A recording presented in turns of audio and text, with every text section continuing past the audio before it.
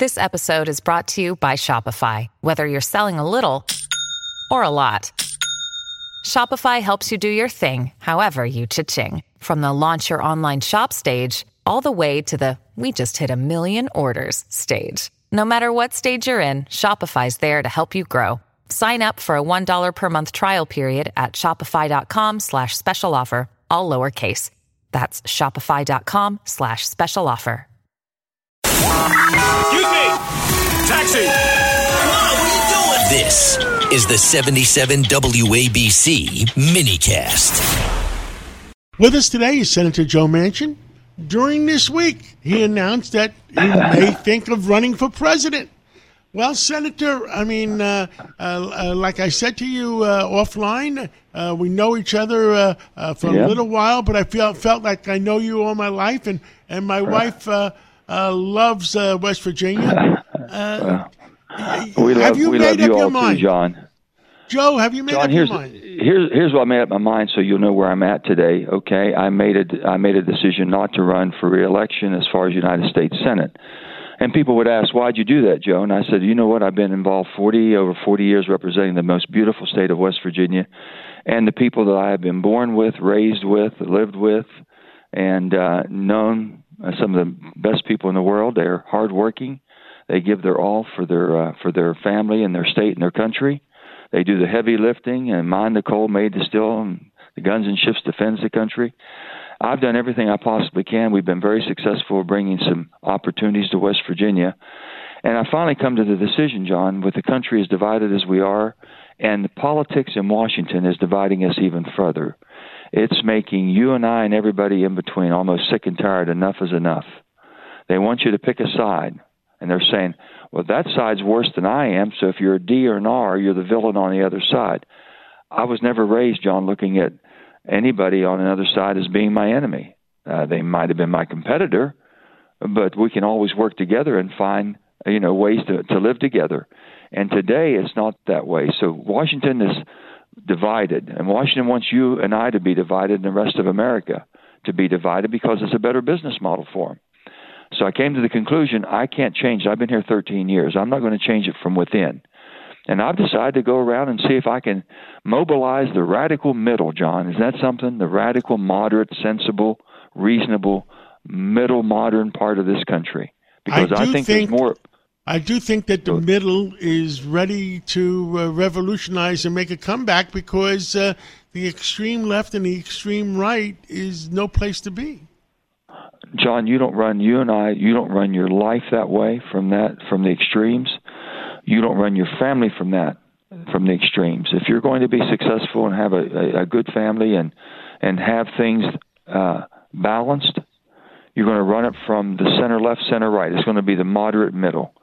And I can tell you there's an awful lot of good moderate Democrats and moderate Republicans that are just fed up. But they're just keeping quiet because there's so much noise coming from the far left and far right.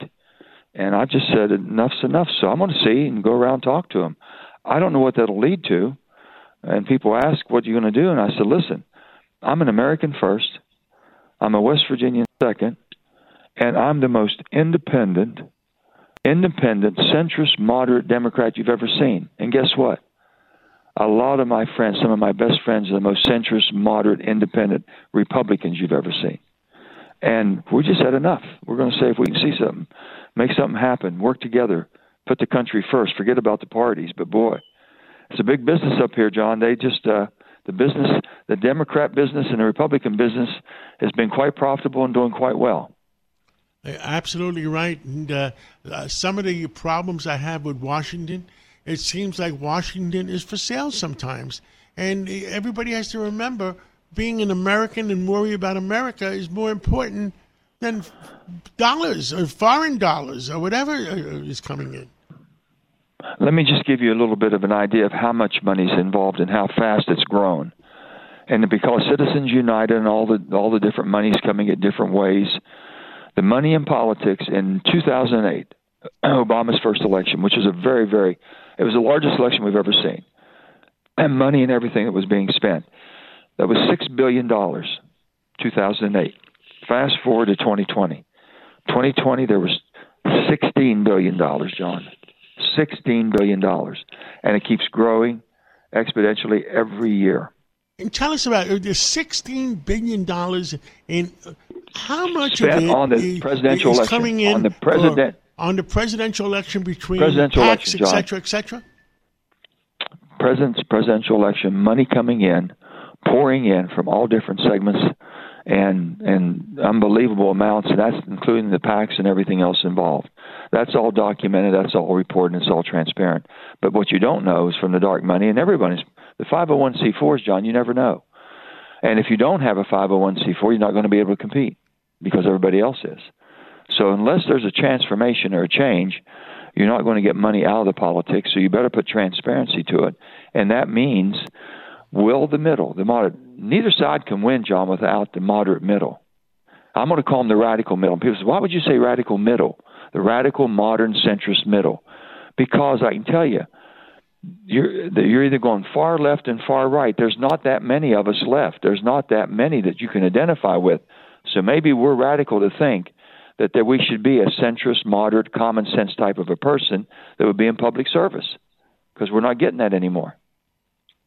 Unbelievable. It's just it's challenging, John. Hey, let me ask you very this. Challenging.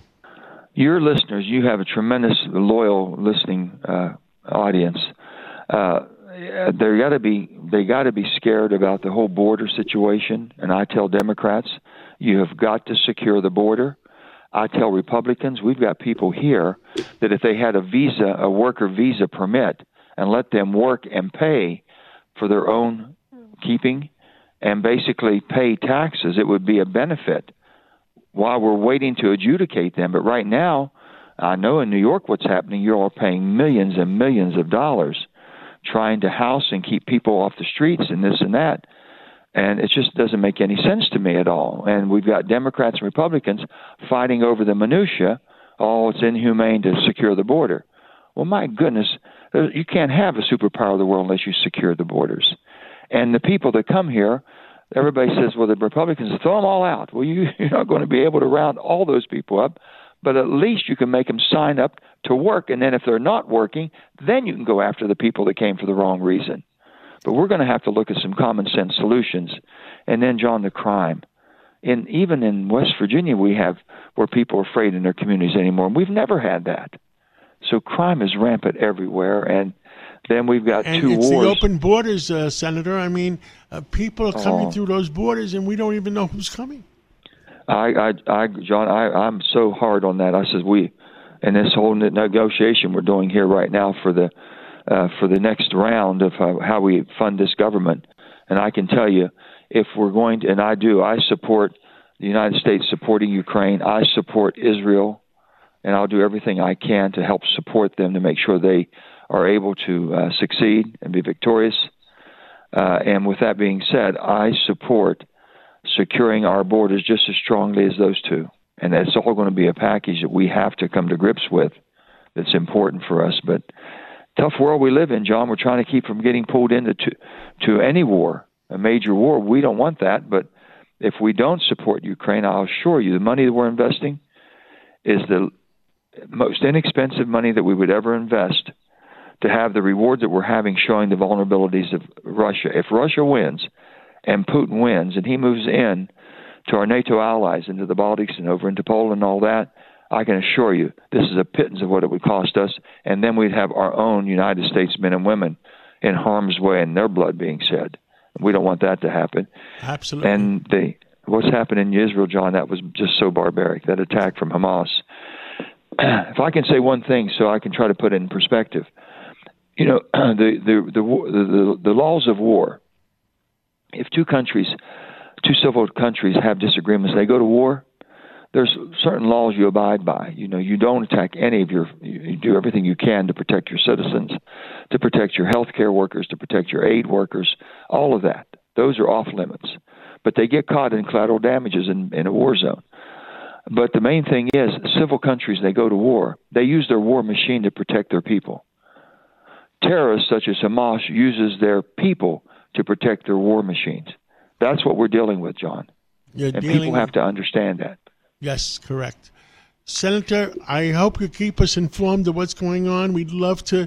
I love your common sense, and your common sense has to be heard by everybody.